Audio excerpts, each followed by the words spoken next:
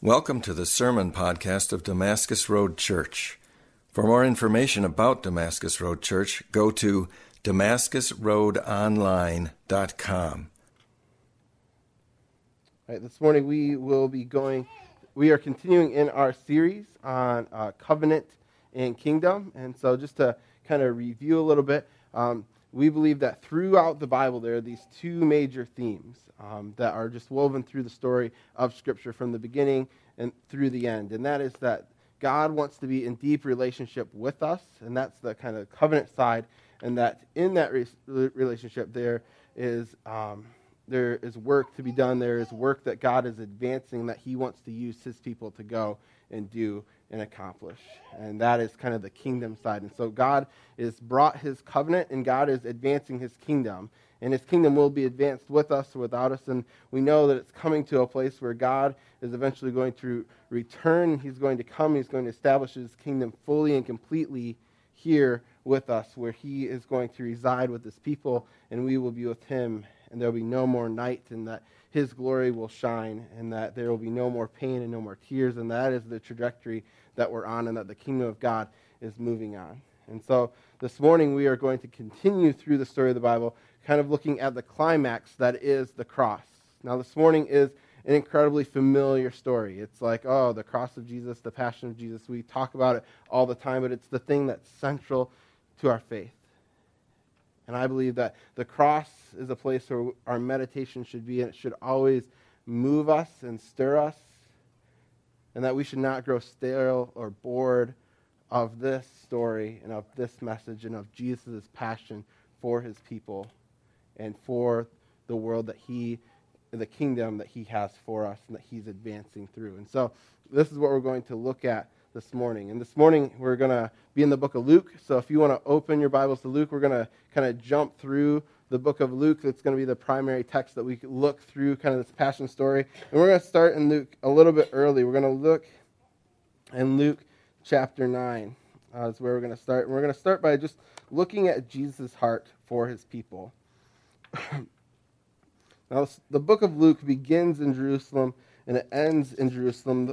Jerusalem is a major theme in the book of Luke. And so if you ever want to do kind of like a study through Luke, you could go and look through kind of what kind of significance does the city of Jerusalem have throughout the book. It begins with the birth, with Zechariah and the temple, and then it ends with Jesus and the resurrection. And here, Jesus, he's on mission. He's with the 12 apostles. He's been sending them out, and he's been healing people. But there's a place in the story where everything kind of changes, and he sets his heart towards the city of Jerusalem. And I want to read that in Luke 9:51. And so Luke 9:51, it says this. It says, when the days drew near for him to be taken up, he set his face to go to Jerusalem.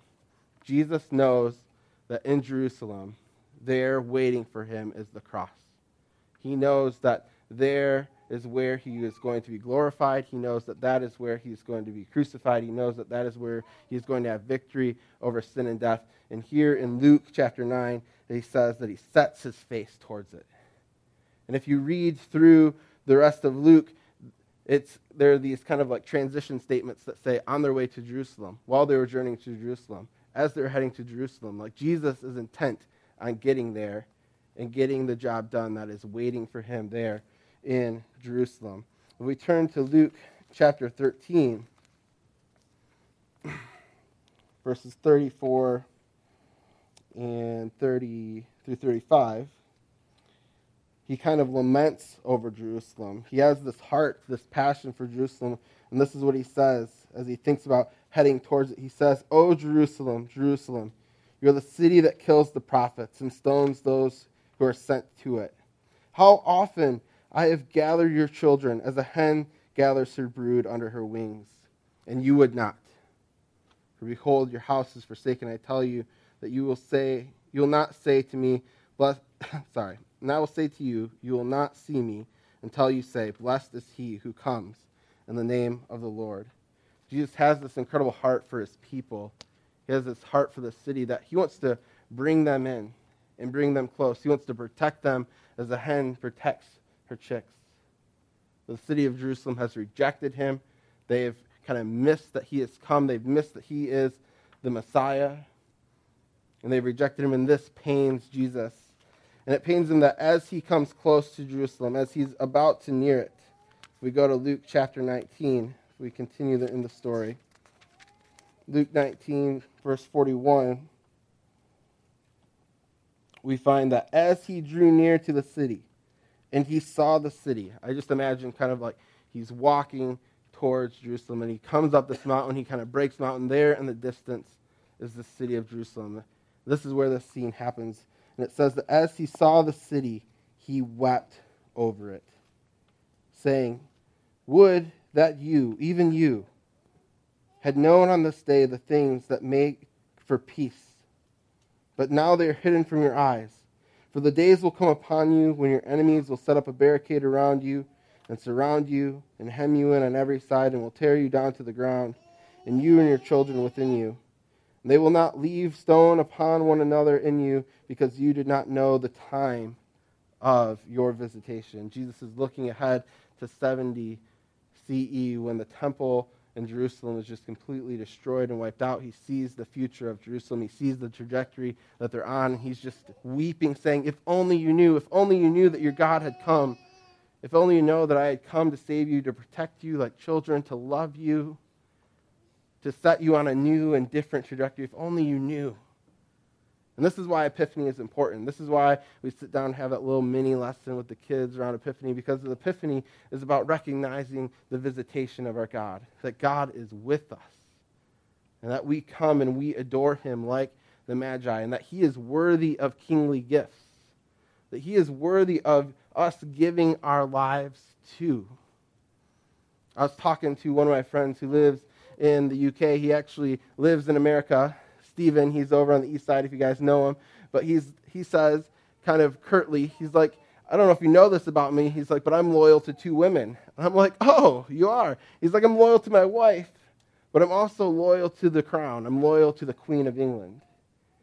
He's like, so I'm loyal to 2 women. Now he's like, when Queen Elizabeth dies, he's like, I'll be loyal to a man and a woman. He's like, that's how I see myself as a British citizen. He's like, I am loyal not to my country, not to my flag, but I'm loyal to a person. And whatever they say, I have to be willing to be subject to. And that's a positioning that we as Americans really don't understand. It's a position that we really don't see. But as he talks about this loyalty to this person, to this crown, I get a glimpse of what it is to be ruled by a king. And as I think of these 3 kings coming to visit the Messiah, who's just a 2-year-old child, and them laying down, kneeling, giving gifts to him, subjecting themselves to Jesus, saying, you are worthy to be king. How much more we can go to Christ and say, you are worthy. He is worthy of good gifts. His visitation has come. Let us not be like Jerusalem. If his heart for Jerusalem is that they would know the visitation, let us not be like them, and let us step into the safe place under his wing. Let us recognize that he has come, and let us go, as the Christmas hymn says, adore him and give him the glory that he deserves.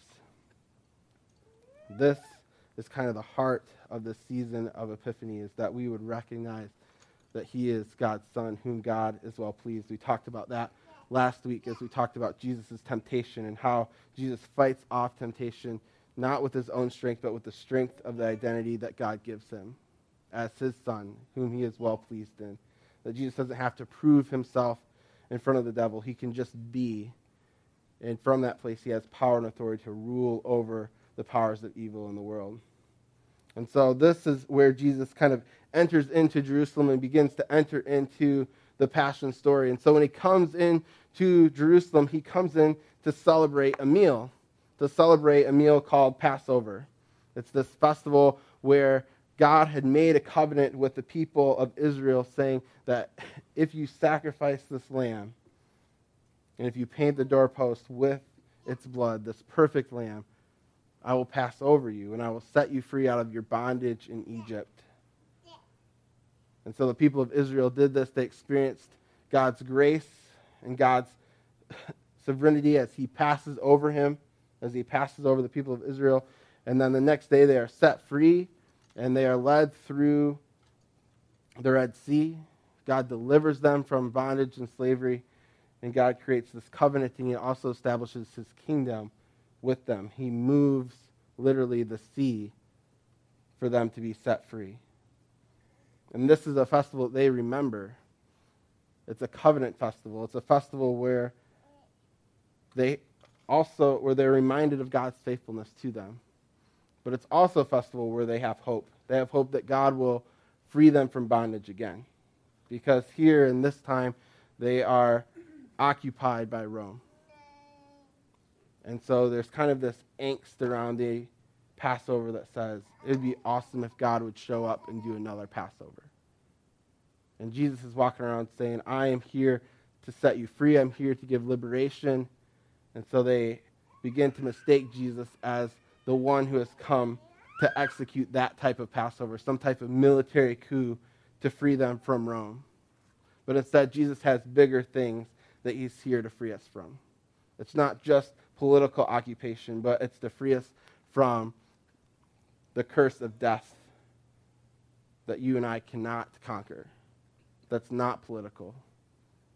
That's part of us breaking God's commandment in the garden where we rebel against him. God is here to fix that.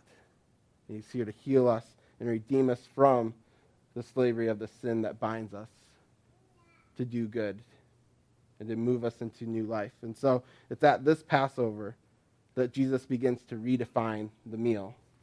He takes the bread and he takes the cup, and if we go to Luke chapter 22, we can see this. He takes this meal that is covenant in relationship already, and he grows it even deeper. And so Luke 22, verse 19, it says this. It says, he took the bread, and after giving thanks, he broke it, and he said to them, this is my body, which was given for you. Do this in remembrance of me. And likewise, the cup, after they had eaten, saying, this is the cup that's poured out for you. It is the new covenant in my blood. Jesus changes the script of the meal in this place. He starts talking about new covenants. He talks about his body and his blood, and this was not part of the traditional Passover meal, and the disciples begin to scratch their heads and wonder, what is going on here? And Jesus is laying out the new terms of the new covenant. He's saying, this covenant you get to participate in. Yes, we're here to remember where God was faithful in the past to free you, but now we're going to use this meal to see how I am faithful to free you from the temperamental spirits of the earth that bind you and that bind your soul and free you from hell. And so he redefines the meal by making the bread his body, the cup his blood. But the covenant still, these are just symbols. These are just symbols of the covenant. The wine and the cup. And they're symbols that we get to participate in. We participate in communion every week where we take the cracker and we dip it in the grape juice and we remember the sacrifice that God has done. But Jesus has not established his new covenant yet. He's just laying out the terms. And he's just identifying these symbols to say, this is how you're going to remember what I'm about to do. But the covenant had two parts. It had the terms, but then it also had the blood. It required sacrifice. It required death. And that's what Jesus had to walk into next. And it's my hope that as we live and as we participate in this covenant, because it's something that we get to participate in, it's something that we get to live in. I mean, a lot of times I read the Old Testament, and I read of all of the great things that God has done. I'm like, man, I wish I could have been there for that. I wish I could have seen that. There's a lot of times where I've heard this say, if I could have just seen God do that, I definitely would have believed. I mean, Israel saw it happen, and they didn't believe. They had a hard heart. There's stuff where God moves mountains in our own lives, and we have a hard time believing as well. But God has invited us into this covenant with us to participate in it. This is something that we get to actively do, and we do it each week. And my hope is that we don't just leave at the symbols, that we don't just take the bread and we don't just take it and dip it in the cup and say, there, I participated in the covenant, and go on with our week. Because I think if we were to do that, we would leave it short, just as if the story were to end here, Jesus would have left it short. He wouldn't have actually fulfilled the covenant. And so we can participate by taking bread and juice and putting it inside our bodies. But the way that we participate in it more is by living it, by knowing that he is our God, by knowing that he is our champion, by knowing that we have peace with God in him, and going out and sharing that with other people that we engage with day to day. And so Jesus, he sets the terms of the covenant here by redefining the cup and the bread, but now he's got to go do it. And the first place that he's led to begin to do this thing of fulfilling the covenant is a garden. He goes to the garden to pray. And the garden is where you and I began at the beginning of creation. It's in the garden that we were tempted and we failed. And it's also in the garden where Jesus is confronted with his humanity. And like I said last week, a lot of times we don't like to see Jesus as human.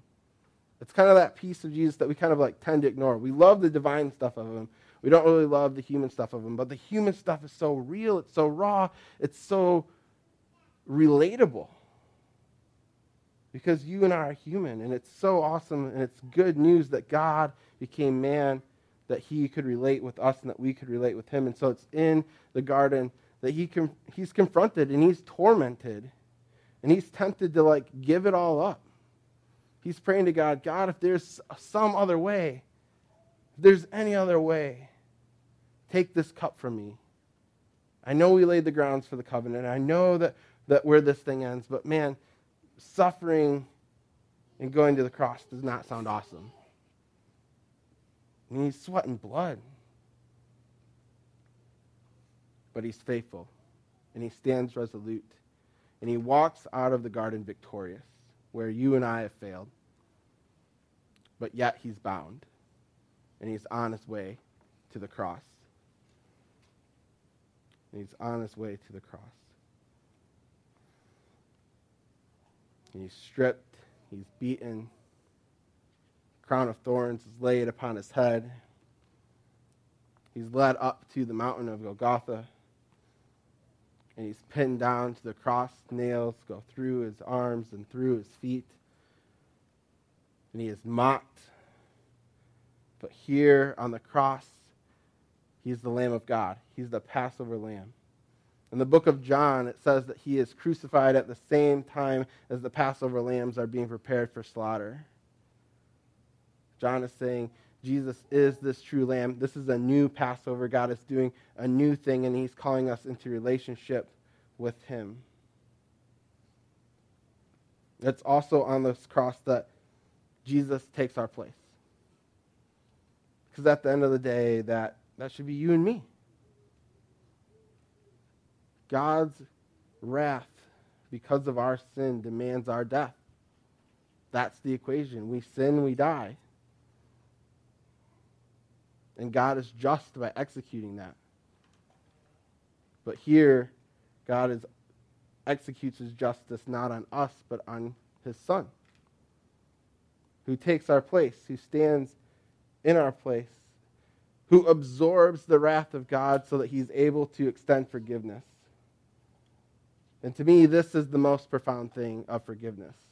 Because we often talk about forgiveness in a way that says that, well, it's kind of forgive and forget, or we talk about forgiveness where it's you just got to really work through it and eventually you can let it go. No. The heart of forgiveness is at the cross. And it's at this place where Jesus stands in our place and absorbs the wrath that was unjustly done to him. And whenever we are wronged, whenever we are wronged by another, whenever we have to offer forgiveness to somebody, it requires us to absorb that wrong that was done to us and to give them the freedom to walk free. We don't get to retaliate. We don't get to strike back. We get to receive what was wrongly done to us and absorb that. And it is costly. Forgiveness is costly. Forgiveness is costly on our end. Forgiveness is incredibly costly on God's end. It cost him his Son. But we absorb that cost, and we're then able to give freedom. We're able to give forgiveness. We're able to be reconciled. And so it's at the cross he draws us into the deepest place of relationship, because it's at the cross where he says, everything that you've done against me, I'm going to absorb. I'm going to take it, and it's going to be incredibly painful. But in return, you are going to get to walk free. And we're going to be good. We're going to be more than good. I'm going to call you my son. I'm going to call you my daughter. And so it's at the cross where Jesus, who knew no sin, becomes sin for us. And it's at the cross where we get to take on the title of sons and daughters of the Most High King. This is good news. At the cross, the kingdom of God also comes breaking through. Because it's at the cross that just some weird stuff starts to happen. The sky goes dark. It's the middle of the day. It says that the sun fails. In some version, it says the sun just fails at this time. So the sky goes dark for a period of time. The earth begins to shake. There's a massive earthquake. Graves start bursting open, and people come walking out of them, something that we don't really like to talk about or think about, but like that had to be weird. So that's happening.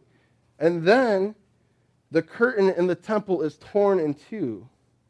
In the temple, in the most holy place, there's this curtain that beyond this curtain was the presence of God, the real presence of God. And in this temple, this curtain is torn from top to bottom, signifying that the presence of God cannot be contained in a building built by man's hands. And that God's presence is going out into the earth. And that's going to be available for all people in all places, in all countries. And so what we see is that on the cross, as Jesus kind of begins to breathe his last, as all of these things begin to happen, as the kingdom of God begins breaking through, he breathes his last and he says, "It is finished." And this word, "it is finished," is not a word of defeat. Not like, "Oh, it's finished.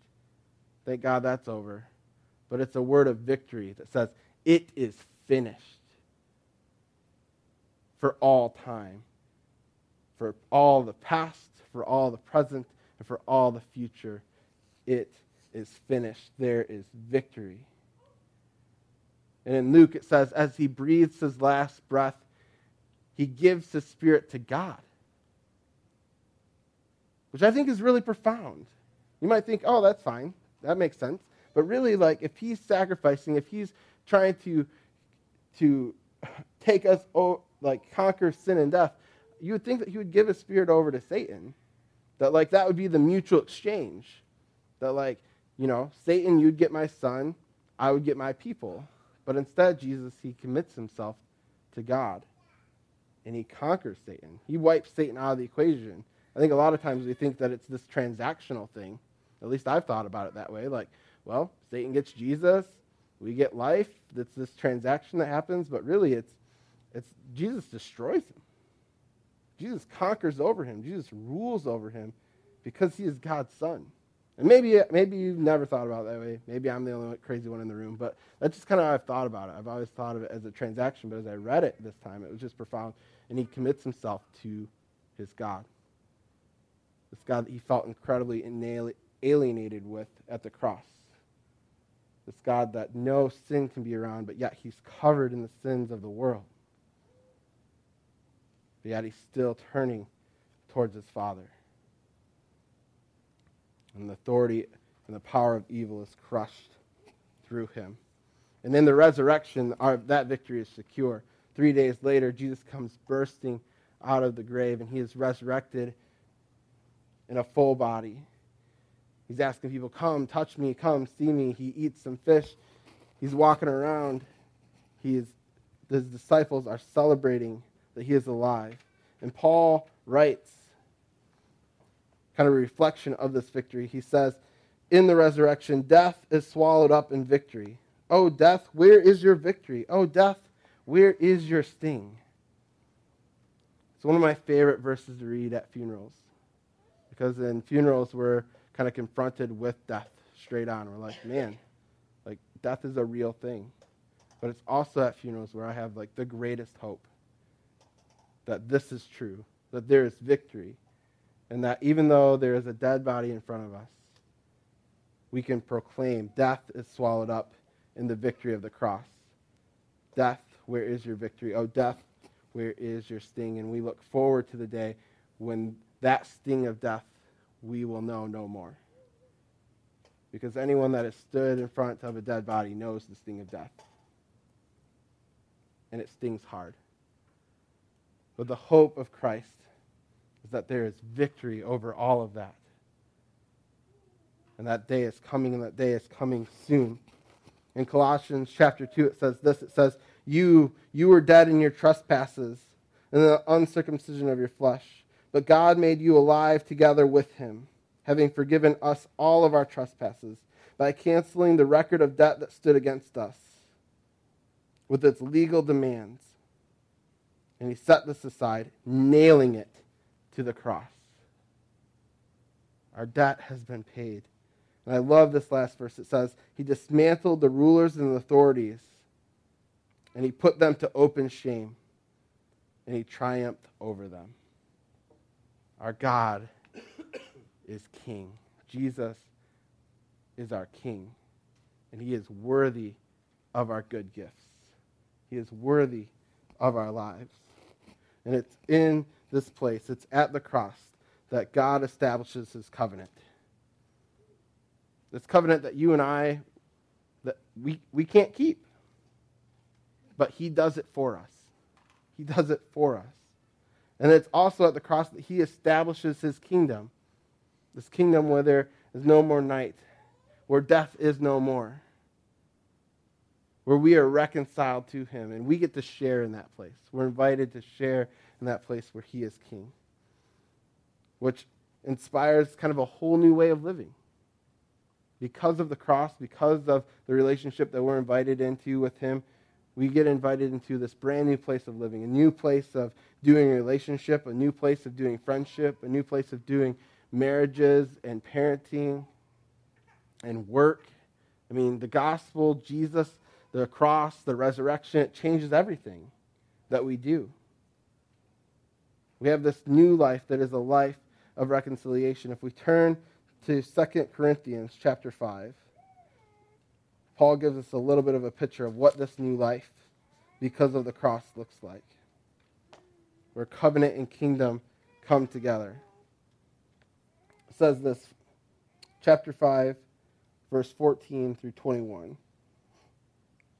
It says, For the love of Christ controls us, because we have concluded this, that one has died for all, therefore all have died.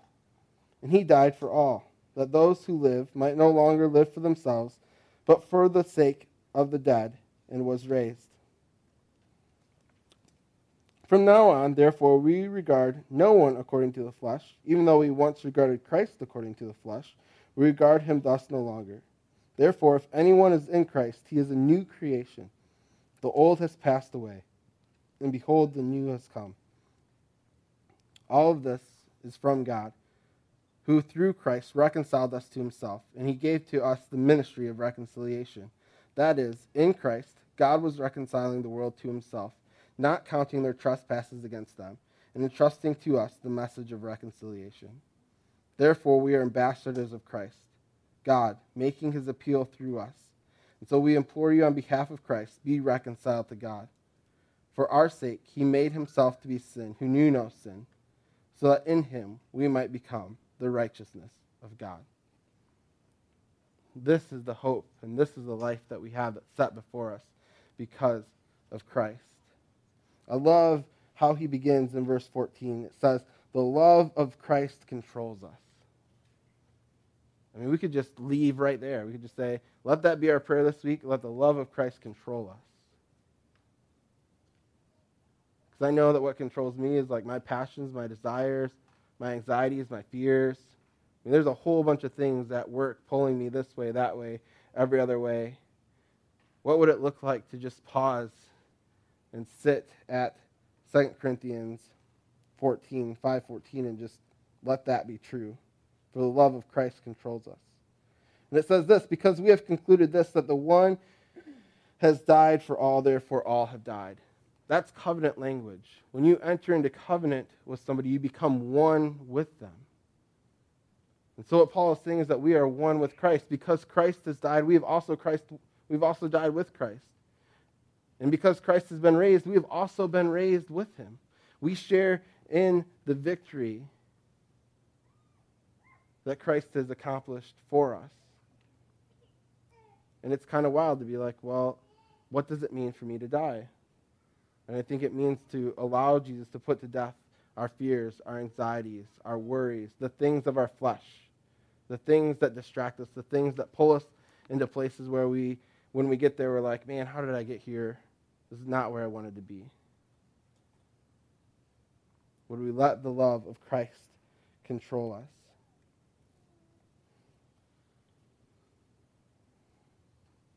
And this is what he says in 16. He says, therefore regard no one according to the flesh.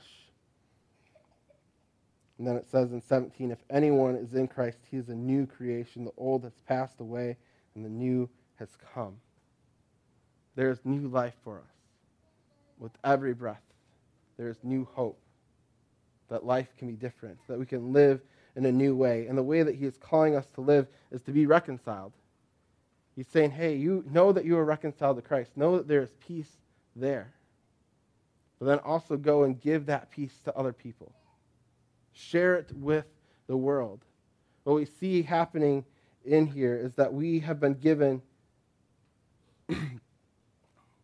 Sorry, I lost my place. What's happened here is that we have been given the identity that Christ has been given. Christ came to reconcile the world to him. We have been given the call to go and reconcile the world also to us. It's the same work. It's the same work. It's the same relationship that God has with us. We are called to have towards each other. And so in Christ we have been given his identity, and we've also been given a responsibility. The identity is that we are his sons, and that we are loved. And the responsibility is that we get to go into the world as his ambassadors. And so like I said this morning as we started, there is these two kind of themes weaving through the Bible, the themes of this covenant and kingdom. And what I love is that the covenant is the place where we find value. The covenant that says you are the son, you are the daughter. It's where we find where we are valued. In the kingdom of God that's moving forward, it's where we find vision. It's kind of pointing at, this is where we're going. And I want you to come with me as we go. And at the cross, we get a picture of both our value and the vision.